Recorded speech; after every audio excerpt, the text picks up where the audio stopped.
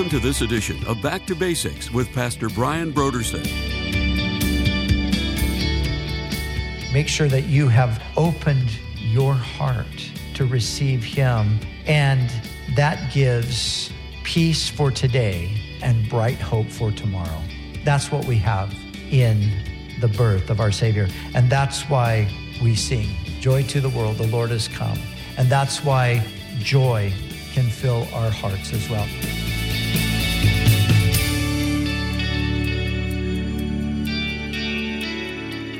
Today on Back to Basics, Pastor Brian shares his special Christmas message. Join us as Pastor Brian begins his teaching on Isaiah chapter 9, verse 6, in a message titled, "Joy to the World."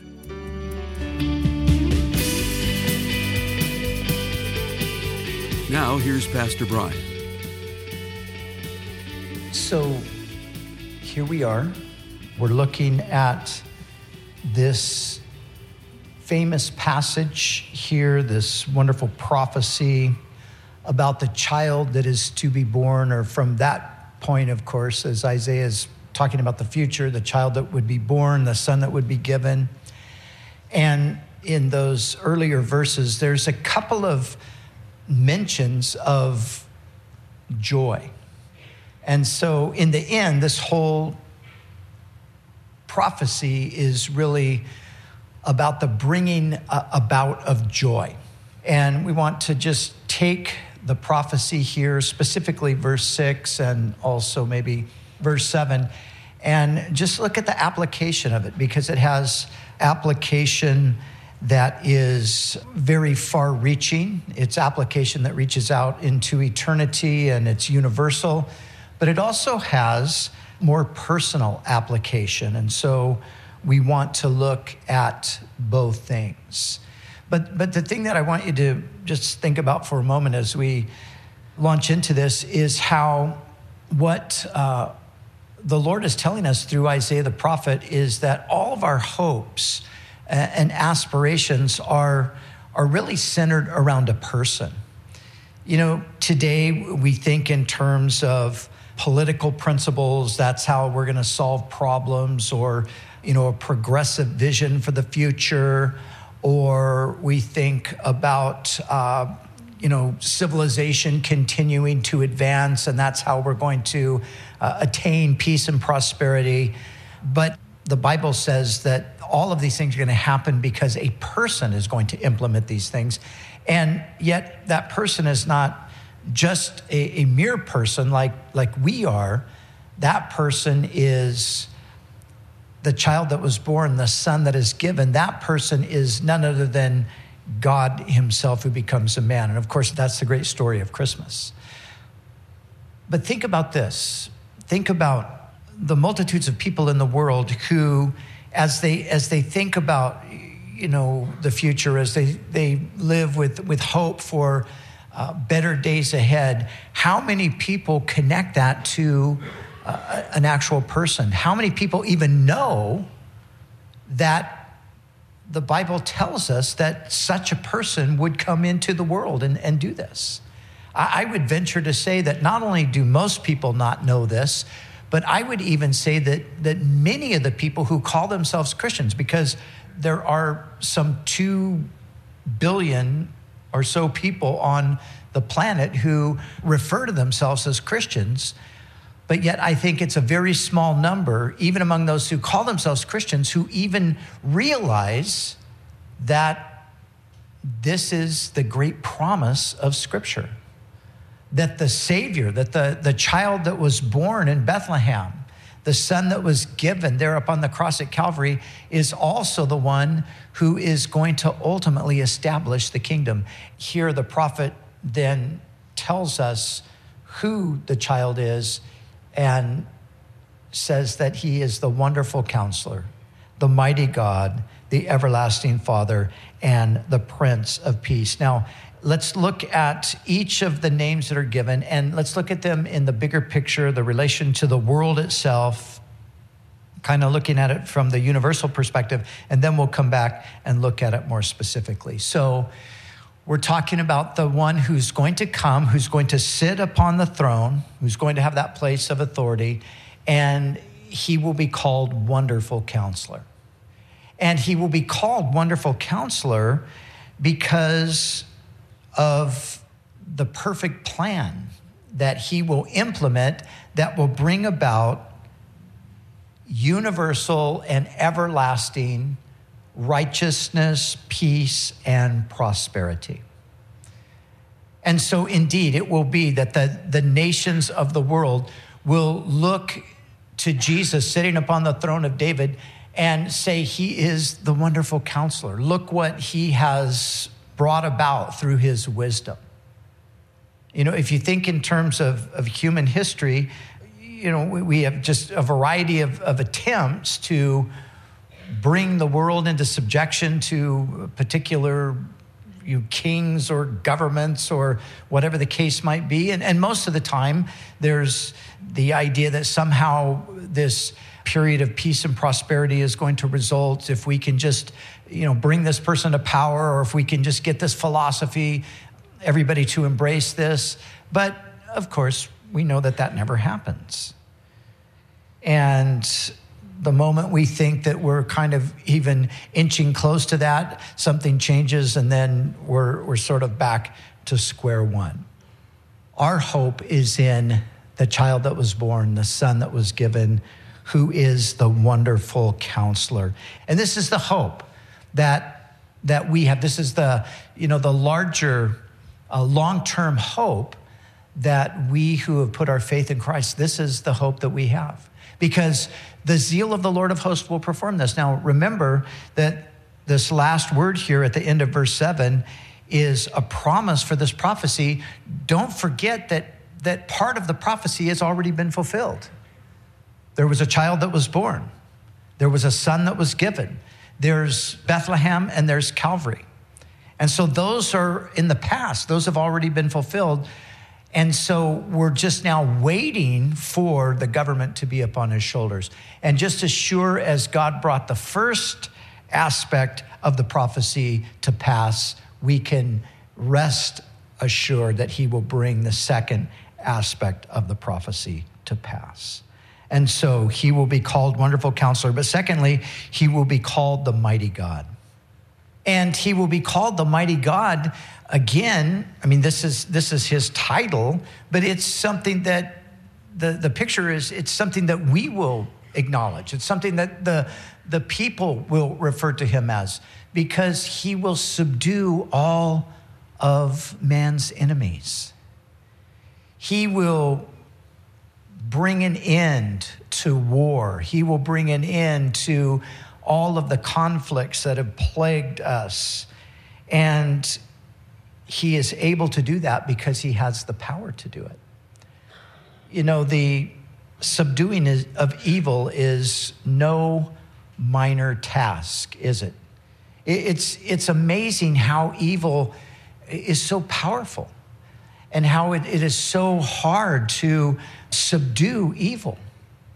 And you think of the different times in history where I always marvel at this. I think, how does one man rise to such power where he controls an entire nation, perhaps, and has them living under his absolute authority? And often, most of the time when that's the case, it's an evil, oppressive rule. And in history, we know in order to break that evil and that oppressive rule, that great force has to be exercised. But the point is, evil is powerful. That's why no one less than the mighty God can subdue the evil.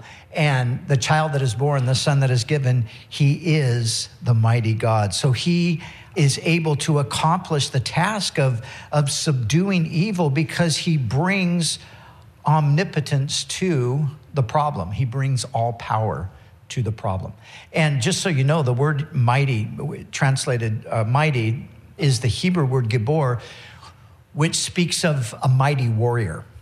So the picture here is of a conqueror, that Christ is the one who has conquered. He has subdued God's enemies. He's subdued the enemies of his people. And so he is the mighty God. And then he is the everlasting Father, or he is the Father of the ages.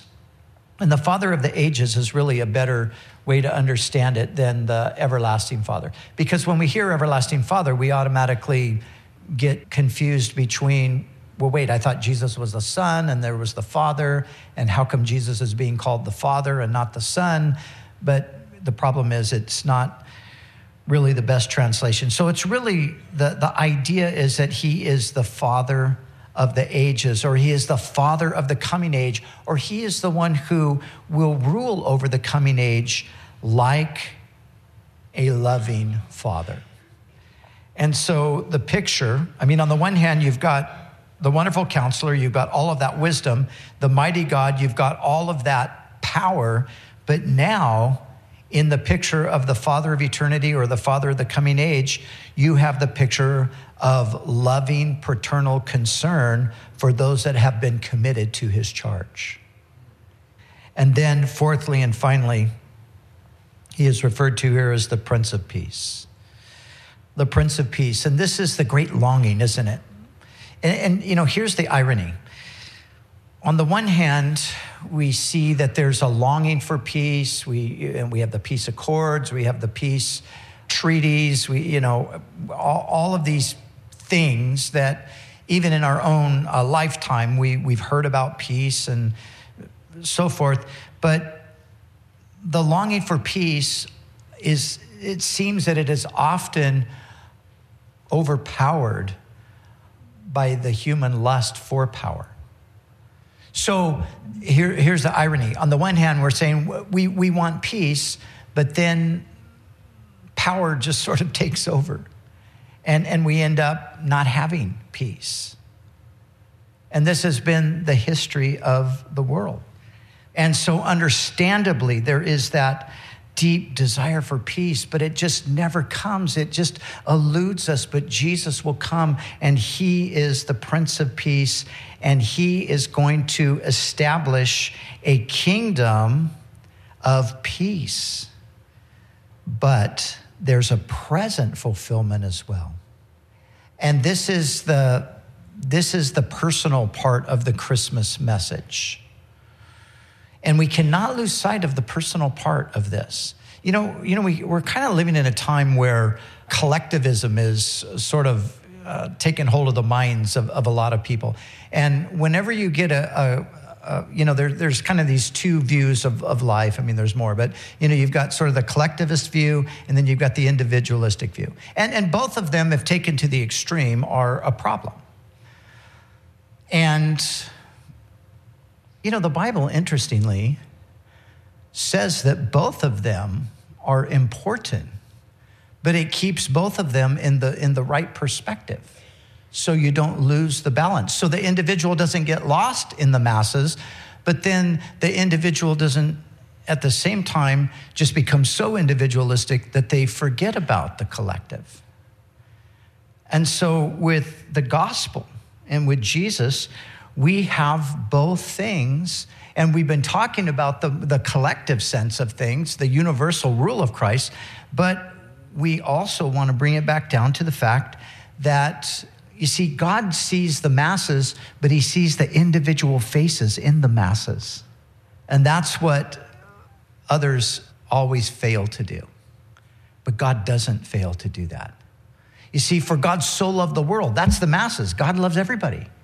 But at the same time, everybody has a face. Every single person matters. And where we see that so clearly illustrated is in the life and the ministry of Jesus. Because Jesus comes, and yes, he ministers to the masses, but you often find Jesus in the gospel accounts, you often find him alone with individual people. So he wasn't just concerned about humanity at large in a general sense. He was very much concerned with the individual person. And so the message and his place as wonderful counselor, mighty God, everlasting Father, Prince of Peace, that has personal application as well.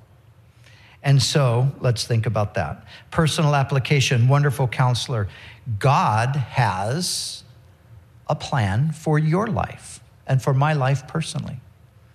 God knows about you individually. God is concerned for you. Jesus said things like, God knows the number of hairs on your head. That's how concerned he is about you personally. And so he has a plan for our lives. And he is the one who is the all-wise God. And he wants to give us wisdom and understanding and counsel on how to live life the way it's supposed to be lived. I wonder how many billions of dollars have been spent over the years on counseling or therapy. And it just goes to show you that people recognize they need help. They need advice. They need the wisdom of others. But you know, God, who knows everything, that wonderful counselor, he wants to give us that wisdom at no cost. He wants to give us that counsel. He wants to reveal to us his plan for our lives. He wants to show us, and he does so in the pages of Scripture and through his Spirit. He shows us how to live and to live productive lives and to live the good life. And you know, when God says, live this way, he's not saying, live this way because I don't want you to have any fun. I just want you to be miserable, so you're going to live this way, like it or not. When God says, live this way, you know why he says it? Because this is the best way to live. And when God says, don't live like this, he's not saying don't live like this because he wants to rain on your parade. He's saying don't live like this because this will harm you. This will harm other people. In the long run, you know, people say, oh, no, this is good. I need this, I want this. No, God's trying to hold something good back from me. Oh, no, he's not. God knows something about that you don't know. You can't see it right now. You're blinded to the reality because of your own passion or whatever it is. But God says, don't do it because in the long run, it'll hurt you and others. So he gives us counsel. He shows us how to live. But remember, he does so based upon the plan that he has for our lives. God has a plan for the world. He has a plan for your life as well. And because he's the mighty God, he has all the power necessary for that plan to be worked out in our lives. And as we yield ourselves to him and as we seek his counsel, he not only gives us his word, but he gives us power. He gives us the assistance of the Spirit to come and to enable us to do the thing that he's wanting us to do. The thing that's going to bless us and glorify him. He's the mighty God. And he does all of this because he's the Father of the ages. He does all of this in tenderness and in love and in patience, just as a father or a mother does toward their children. And then, of course, all of this is leading us in the paths of righteousness and the paths of peace. And so as the Prince of Peace, he takes away our worries and he alleviates our fears and he calms our anxieties and he gives us a peace that passes understanding. So you see, joy to the world, the Lord has come. Let earth receive her King, and let every heart prepare a room. That's the now. That's the personal part of it. And let heaven and nature sing. That's the future. That's where everything is headed. So what we end up with as we receive the child that was born and the son that was given, we end up with hope for the future. We're not in despair. You know this, you've heard this before. It is true. There's more suicide this time of year than any other time of the year. And what does that tell you? It tells you that people are in despair. And why are people in despair? Well, for whatever reason, they just look and there's no hope. They just can't see anything positive or good that can ever come in the future. But this truth gives us that confidence that no, there is a good future coming. God has a promise that he's made, and he is going to keep that promise. So I've got hope for the future, but then I've also got peace for the present because I have the wonderful counselor to counsel me and guide me through life. I have the mighty God who is for me to subdue my enemies, the sin in my own heart, mainly. But then those other enemies, the devil and those adversaries, I have the mighty God there to subdue that. And he does this all out of a heart of love and compassion and tenderness. And so the Christmas message is both a message for the cosmos and it's a message for the individual person. And so, joy to the world, the Lord has come. Let every heart prepare him room. That's now. And the question is just always back to this one simple thing. Have you prepared him room in your heart? Have you opened your heart and allowed him to come in and to be the Lord of your life? Because that's where all of this becomes a reality. And like I said at the beginning, I wonder how many people there are who don't even know, even though they would say they're Christians, even though on Christmas they're going to, in some way, they're going to acknowledge the birth of Christ, but they don't even know this promise. They don't even realize that the Christ who came and was born there in Bethlehem is also going to come again and set up a kingdom. They don't realize that.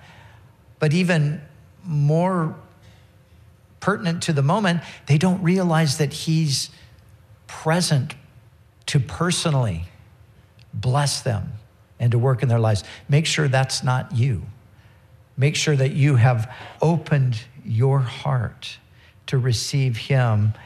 And that gives peace for today, as the song says, and bright hope for tomorrow. That's what we have in the birth of our Savior. And that's why we sing joy to the world. Joy to the world, the Lord has come. And that's why joy can fill our hearts as well. And my prayer for myself and for you, for each of us, is that as we go into this week now, as we, next Sunday we'll be actually there on the day. And of course, these are just days in the year. I mean, really, as believers, we're always celebrating the birth of Jesus in a sense, right? We're celebrating the Lord.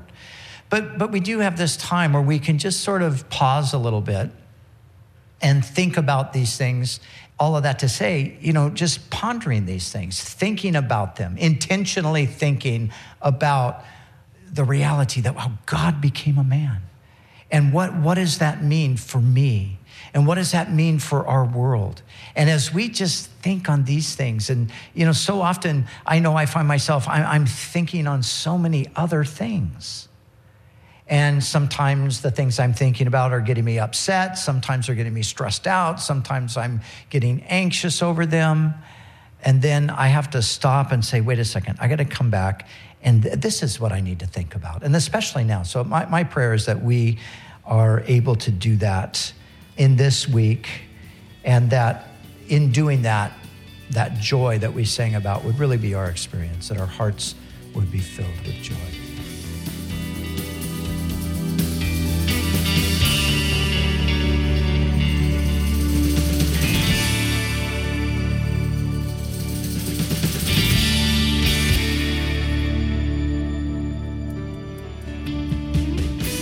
For the month of December, Back to Basics Radio is offering a book titled, Is Christmas Unbelievable? 4 questions everyone should ask about the world's most famous story by Rebecca McLaughlin. It's easy for the holiday season to draw our attention to shopping, parties, programs, and events, while the Christmas story is relegated to the statue of a myth or fairy tale for children. But is the Christmas story actually grounded in history? Well, in her book, Is Christmas Unbelievable? 4 questions everyone should ask about the world's most famous story, Rebecca McLaughlin tackles 4 basic questions surrounding Christmas. She deals with the question surrounding if Jesus was a historical figure, if we can take seriously the historical accounts of the gospel, and if the virgin birth can actually be believed, and why it all matters. If you know a person who is skeptical that the Christmas story is true, or if you are a skeptic yourself, we encourage you to call us right now at 1-800-733-6443 or visit us online at backtobasicsradio.com to order Is Christmas Unbelievable? 4 questions everyone should ask about the world's most famous story by Rebecca McLaughlin. And when you give a gift to Back to Basics, we'll send you the book as our way to say thank you. We do appreciate your generous support of this ministry. We'd also like to remind you that all of our other resources are waiting for you at backtobasicsradio.com or by calling our request line at 1-800-733-6443. That's 1-800-733-6443. Our desire is to encourage you in your daily walk with God. We'll continue tomorrow with more valuable insights from Pastor Brian as we study together in the book of Daniel.